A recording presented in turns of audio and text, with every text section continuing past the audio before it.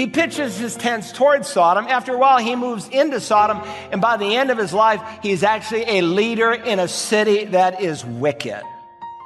Now, the Bible calls him righteous Lot, which means he was a saved man. You might not have known that from the Old Testament, but God tells us divinely he was a saved man. But experientially, he was out of fellowship with God. Welcome to Search the Scriptures, the Bible teaching ministry of Dr. Carl Broggi, Senior Pastor of Community Bible Church of Beaufort, South Carolina.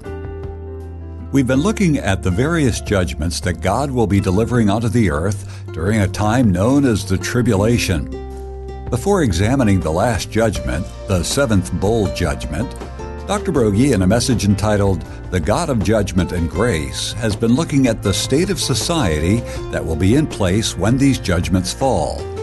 One of the indications we get comes from 2 Peter chapter 2, which talks of a time marked by false teachers following their sensuality, and in which God condemns the sin of homosexuality, which will be prevalent during the judgments and which is on the increase in our day. Now, I want you to see something that ruined Jerusalem in Isaiah's day, and that is ruining America in our day. Isaiah 3 is one of the most distressing passages in the Bible. In Isaiah 3:8, the prophet is lamenting, "For Jerusalem has stumbled and Judah has fallen, because their speech and their actions are against Yahweh the Lord, to rebel against his glorious presence. The expression of their faces bears witness against them, and they display their sin like Sodom. They do not even conceal it. Woe to them! For they have brought evil on themselves. Like Sodom and Gomorrah, Jerusalem in Ezekiel's day was not ashamed of their sin, but proud of it as we are now in America. What used to be an embarrassment to us, we talk about every day. We talk about as a person's rights. We laugh about it. We create movies with it. They did not even conceal it. Woe to them. Listen, 1 Corinthians 6 says, do not be deceived. So do not be deceived when Lauren Daigle comes out this week, the Dove Award winner, Artist of the Year for Christian music. And of course, she appeared on the Ellen Show. Nothing necessarily wrong with that. Jerry Falwell would appear on a lot of shows like that, and he would, I think, attack hell with a squirt gun. But he would stand for what was true, and he would defend what was right.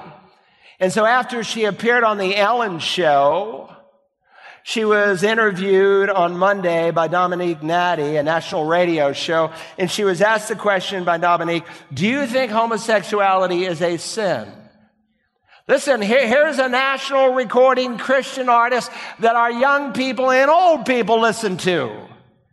I can't honestly answer on that. In a sense, I have too many people that I love that they are homosexual. I don't know. I actually had a conversation with someone last night about it. I can't say one way or the other, I'm not God. Well, I'm here to tell you we're to love all people. But you love people by telling them the truth. Nancy Pelosi says that what I teach is hate speech. What she teaches is hate speech, because what she teaches is she's helping to lead people directly into the pit of hell with herself. When you don't tell people the truth, you are being hateful to those people. What God calls an abomination, don't sanction as right. Yes, Lauren Daigle, I am not God either, but I can tell you what God has written on the printed page of Scripture in this book, and homosexuality is a sin. Now, the gay flag flew over the crosses of many churches this week in Austin, Texas, and the conservative Christians rebelled against it. By conservative, I mean Bible-believing, because the city of Austin on Tuesday passed an ordinance requiring churches to hire transgender, homosexual, gay people as pastors or any other kind of employment. The city of Austin guarantees, and I quote the ordinance, the opportunity for each person to obtain employment without regard to race, color, religion, sex, sexual orientation, gender identity, national origin, age, or disability. Now, the church has asked for an exemption. They said, we will not make an exemption. The mayor of Austin, Steve Adler, says, non-discrimination is a core value in Austin, and we will defend it. And so the U.S. Pastors Council, that happens to be based in Houston, Texas, filed a complaint in the U.S. federal court. You say, it won't ever happen. That's what we were saying as evangelicals when we said, gay couples will never be given insurance rights as a couple. That's what we said of gay couples when we said in the early 90s, gay couples won't be able to adopt little children. That's what we said in the early 2000s when we said gay couples won't have the right to a civil union. That's what we said 5 years ago when we said gay couples won't be able to be legally married. And if Miss Nancy has her way, she'll take away the tax-exempt status of churches like this. You want to preach the Bible? Fine. You preach homosexuality is a sin. No more tax-exempt status. That's the next step. And it will be a short throw from there before they will call it hate speech. You say it will never happen. I am telling you, things are happening that we thought would never happen. I took Focus Off the Family off our radio station this week. Not James Dobson. He left Focus. He has his own organization. Don't confuse the two. But they had a speaker on last month, Mark Batterson, the pastor of a large church in Washington, D.C., that has transgender, gay groups. They have small groups that are using books that are endorsing same-sex marriage. And they have them on their broadcast for 2 days. And I want to believe the best and thinking maybe they're just ignorant. Well, they're trying to win people to Christ. I said, you don't win people to Christ by having small groups that sanction same-sex marriage. I said, look, we'll keep you on. Just make a public apology.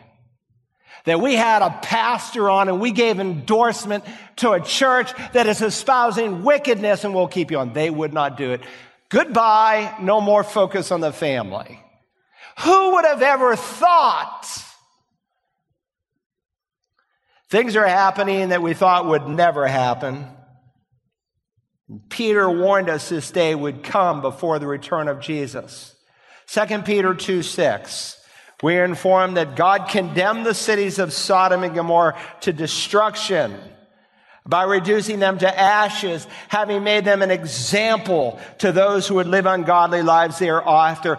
By reducing Sodom and Gomorrah to ashes, God gave an example. He gave us a warning of what he thinks of sexual perversion. So do not be fooled by false teachers. They may tell you that the sin of sodomy is okay. Yes, First Baptist Church, Greenville, South Carolina, and 2 churches in this town do gay marriages, but they are wrong, my friends. It is an evil, and God hates it. In Genesis, now the men of Sodom were wicked, exceedingly, and sinners against the Lord. Peter tells us they were ungodly. Jude says they were given to fornication and going after strange flesh. Do not miss the point in all of this. Let me bring it in. Verse 2, 2 Peter 2. Many will follow their sensuality, and because of them the way of the truth is maligned. And in their greed they will exploit you with false words. Their judgment from long ago is not idle, and their destruction is not asleep. How can we be so sure, Peter, that God's going to really deal with these people? Because it appears like he's doing nothing. For if God did not spare angels when they sinned, but cast them into hell and committed them to pits of darkness reserved for judgment, and if God did not spare the ancient world, but preserved Noah, a preacher of righteousness with 7 others, when he brought a flood upon the world of the ungodly, and if he condemned the cities of Sodom and Gomorrah to destruction by reducing them to ashes, having made them an example to those who would live ungodly lives thereafter, in spite of Abraham's prayer and Lot's last-minute warning, God brought fire and brimstone across that place. Did they think judgment was going to come? Not at all. Right up, just like the people in Noah's day, right up to the day, they thought everything was fine. Jesus said it was the same as happened in the days of Lot. They were eating, they were drinking, they were buying, they were selling, they were planting, they were building. But on the day that Lot went out from Sodom, it rained fire and brimstone from heaven and destroyed them all. By the way, don't ever say that Jesus didn't speak against homosexuality. This is one of 4 passages where he did. This was a wickedness in his mind. Up to the very minute. And then suddenly destruction came. They were all destroyed. The apostle wants us to know, just as God did not spare them, nor will God spare these false teachers, or for that matter, anyone who follows after them. The angels who were judged, the people who perished in the flood, the people of Sodom and Gomorrah are examples of a judgment that is coming. And verse 9 tells us that God did all of this. Notice, then the Lord knows, if he did all of this, then God knows how to rescue the godly from temptation and to keep the unrighteous under punishment for the day of judgment. All right, I'm almost done, believe it or not. Point 2, the true believer will experience the grace of God. The true believer will experience the grace of God. Peter's purpose is not just to denounce the apostates, but he wanted to encourage true believers. He wants to encourage us here in this fellowship this morning. And so throughout these illustrations of judgments, there's illustrations of grace.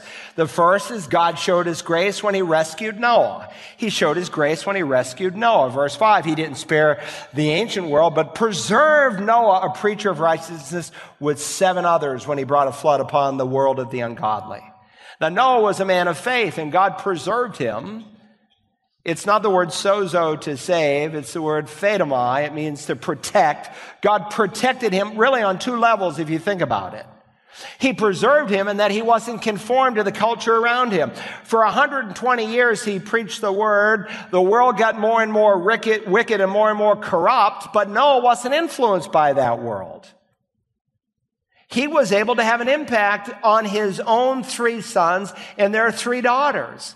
It's an encouragement to me. He had an influence on his family, not by isolating them. He was very much in the midst of it, but God gave him grace in the midst of that corruption. Jesus prayed this, I do not ask that you take them out of the world, but to keep them from the evil one. He raised a godly family in the midst of a corrupt world. Yet this man's family was rescued from that corruption. It's obvious, but there's a second level in which God protected him. Not just from the corruption of the pagan world around him, but from the judgment that followed. He was saved with 7 others. And you would expect, as the Holy Spirit inspires Peter to write, he writes in a very logical way. I mean, think about it. First, he describes how God dealt with angels who committed a wicked sin in Noah's day. And now while we're thinking about Noah, let me talk about Noah. There's a flow of thought here that the Spirit of God is expressing through the pen of the Apostle Peter. And so he speaks not just of the judgment in that day, but the salvation of that day. And if you remember his first letter, he tells us that the ark itself was a type, an illustration of the Lord Jesus Christ. In Genesis, the Bible says God was grieved that he had made man on the earth. So God warned Noah. He built the ark. On that last day, he went into the ark, or he was there for several days, and then God closed the door and sealed him in. And it's interesting, when God had him build the ark, he says, I want you to pitch the ark. And I want you to pitch it on the inside, and I want you to pitch it on the outside. And it's not the typical word that you would expect him to use for pitch. It's the word kafar. It's translated elsewhere in the Bible, atonement. I want you to put pitch on the inside and the outside. And the name of this pitch is called atonement. Now, the waters represented the judgments of God, but the judgment of God could not get through that atonement, through that pitch. He was sealed in. Just as when you're saved, you walk up the gangplank of salvation. You believe on the Lord Jesus, the only way into heaven. And the Bible says you're sealed with the Spirit for the day of redemption. You know, I meet some people who say you can lose your salvation. No, we're sealed for the day of redemption. You cannot be unsealed. And if you question them long enough, you really discover that they do believe in the doctrine of eternal security, just not now. They think, well, someday, when I die, I'll get into heaven and I can wipe the brow on my forehead and say, phew, I finally made it, now I'm saved forever. Listen, in the context, we're talking about angels who fell from heaven. Security is not found in a place. It's found in a person, and his name is the Lord Jesus Christ. That's a good place for an amen. Peter wants us to understand that this judgment is real. But if you walk through the ark of safety, then you will be protected from this coming judgment. And those same waters that punished the people raised him up on top of a mountain to safety.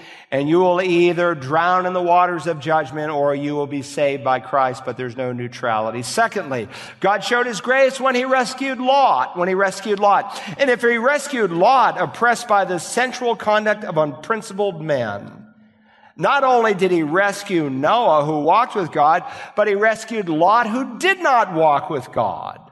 Now remember, there was a time when Abraham got out of fellowship with God. He went down to Egypt when he shouldn't have. And down in Egypt, he made some foolish decisions that he spent paying for a long time. We're still paying for some of those decisions today. But down there in Egypt, his nephew Lot got a taste of the world. And so while Abraham got right and he got out of Egypt, he never got Egypt out of Lot. And if you remember, they had the cowboys in that day, a little bit of a range war of sorts, and they had to split the land. And Lot made his decision, the Bible says, and that the land he chose reminded him of Egypt. And so the Bible says he chose to pitch his tents towards Sodom. And then after a while, you get kind of used to Sodom. You get used to a little filth on TV, so I'll go a little deeper in filth. And I get used to that filth, and I'll go into porn. Before you know it, you're a total pervert. He pitches his tents towards Sodom. After a while, he moves into Sodom, and by the end of his life, he's actually a leader in a city that is wicked. Now, the Bible calls him righteous Lot, which means he was a saved man. You might not have known that from the Old Testament, but God tells us divinely he was a saved man. But experientially, he was out of fellowship with God. And according to Abraham's intercession of the place in Genesis 18, if there were just 10 righteous people in the city, God would have spared it. Now, if Lot could have only influenced his own family, because if you read it in a literal English text, there was Mr. and Mrs. Lot, 2 unmarried daughters, 2 future sons-in-laws, at least 2 sons, it's plural, 1 married daughter with his spouse, total family connection, 10 people. If Lot could have just influenced his own family, God would have spared the place. Lot was a believer, but he paid a price for his sin when he chose to live in Sodom. Verse 8 tells us, for by what he saw and heard, that righteous man, while living among them, felt his righteous soul tormented day after day by their lawless deeds. There can't be peace in the heart of the true child of God when you are in a place that God calls wicked and you are compromised. He was tormented. He was distressed. You see, unlike Noah, who had no choice, and he raised his family, Lot had a choice. He chose to live in that place. He presumed on the grace of God Almighty. And in the end, he got his 2 daughters out, but he never got Sodom out of his 2 daughters. He was rescued, not because of his prayer, but because of Abraham's prayer. Abraham outside of Sodom had more influence than Lot did in Sodom. Now, I really believe that God has given us both sides of the equation here to see a clear picture of His grace. On the one hand, you have Noah, who lived in a world where the Bible says they were continually evil, and yet he was blameless and he walked with God. He is much like those Christians today, sitting here today, who have no choice. You work in an office, a hospital, a factory, and a battalion, and you're surrounded by things that you'd rather not hear or see. And yet you're not presuming on God's grace, and God gives you the strength to walk through that. On the other hand, there's a whole lot of people today who are like Lot. They're making choices that they do not have to make. They're saved people, but they're choosing to engage in an unhealthy way in the world's environment. And so Lot was willing to give his 2 virgin daughters to be ravaged by those sodomite men. He presumed on the grace of God Almighty. Now, God in His grace rescued Noah. God in His grace rescued Lot. Third, God shows His grace when He rescues you. In verse 9, Peter moves out of the illustration of the past and he brings it to where we live today. If He saved Noah from water, if He saved Lot from fire, then the Lord knows how to rescue the godly from temptation and to keep the unrighteous under punishment for the day of judgment. God can rescue you from temptation just like He rescued Noah. God can rescue you today. In a sense, Lot was rescued against his will. I mean, the angel had to drag him out by the hand. Pretty sad picture of a life. Now, how are we going to apply this today? Let me make 3 applications as we close. Number 1, ask yourself honestly, am I a Noah kind of person? Am I a Noah kind of person? There's 3 classes of people living on the earth today. Am I a Noah kind of person? See, when Jesus returns, there will be the Noah types. We might call them a spirit-filled Christian. Noah loved God. Noah obeyed God. He was not perfect. None of us are. But obedience was the pattern of his life. And he was secure. He was sealed. He may have fallen down a few times in that ark. He never fell out of the ark. He was secure, and when it was all over, he went into a brand new world and he received a full reward. God, in essence, would say to him, well done, thy good and faithful servant. He was loving, he was serving, he was looking, he was longing for God's will to be done in his life. Second, there is the Lot kind of person. Ask yourself, am I a Lot kind of person? How did Lot go to the mountains? Chapter 19 tells us the angels of Genesis had to drag him there. They dragged him by the hand, and most of his loved ones, including his own sons-in-law, would not respond. With the exception of just 2 of his daughters, all the rest were left behind in the judgment there in Sodom. And though, again, while he was able to get those 2 daughters out, they were worldly. Years before, he had made a worldly decision by choosing to live in a place where God didn't really want him to live. And he typifies the backslidden, lukewarm Christian of our day. You say, Pastor, can a Christian go to hell? Of course not. But you can lose your reward when you get to heaven. And listen to me, Mr. Compromised Christian. You may lose your family. Lot's not enjoying his family in heaven today. He wasn't able to impact them. Maybe his 2 daughters will be there. And if Jesus came back today, some of you would crawl under the seat if the truth be told. Because your heart is like Lot. Third, and ask it honestly, am I a Lot's wife kind of person? There'll be a third class that will be present when Jesus returns. Jesus said, remember Lot's wife. Lot's wife had her heart in the world. She longed for Sodom. And on the day when God judged those twin cities of Sodom and Gomorrah, Lot's wife turned back, and in a moment, the Bible says she was turned into a pillar of salt. The angels had to drag her out, and they brought her right to the very edge of Sodom, and she looked back and went back. And today, Mrs. Lot is in hell. And God has brought some of you to the very edge of salvation, and He is wooing, and He is wanting you to be saved. And while you may not turn into a pillar of salt, your heart might. And you may come to a point where you will no longer hear the voice of God Almighty. I want to tell my lost friends today that the Noah and the Lots of this world who will be taken out before the great tribulation, there will other people who will be left behind, and that will turn into the lake of fire. Do you understand what Peter is saying? Do you understand the flow of thought here in the Revelation? I pushed the pause button today for a reason, because I want you to see that God is a God of grace and a God of judgment. If God didn't spare the people of Noah's day, but judged them, and if God didn't spare the people of Lot's day, but judge them. If God didn't spare the angels, but judge them, God will judge every unbeliever. Now, God is also a God of grace. He is the unsparing God. And the Bible teaches us that God did not spare the angels. God did not spare the ancient world. God did not spare Lot's world. And the Bible also says God did not spare his own son, but delivered him up for us all. And if there was ever a time when God could be lenient towards sin, it's when his son was on that cross. But I want to tell you, if God did not spare his own son who became the substitute for your judgment, if you ignore him or reject him, neither will he spare you.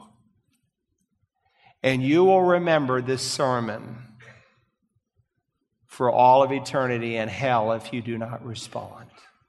God is a God of judgment. He's a God of grace, and he's put before you today a man of God who in the Spirit of God is preaching the Word of God so that you can be saved, and you can be saved today if you will call upon Jesus. Now, our Holy Father, we thank you for amazing grace.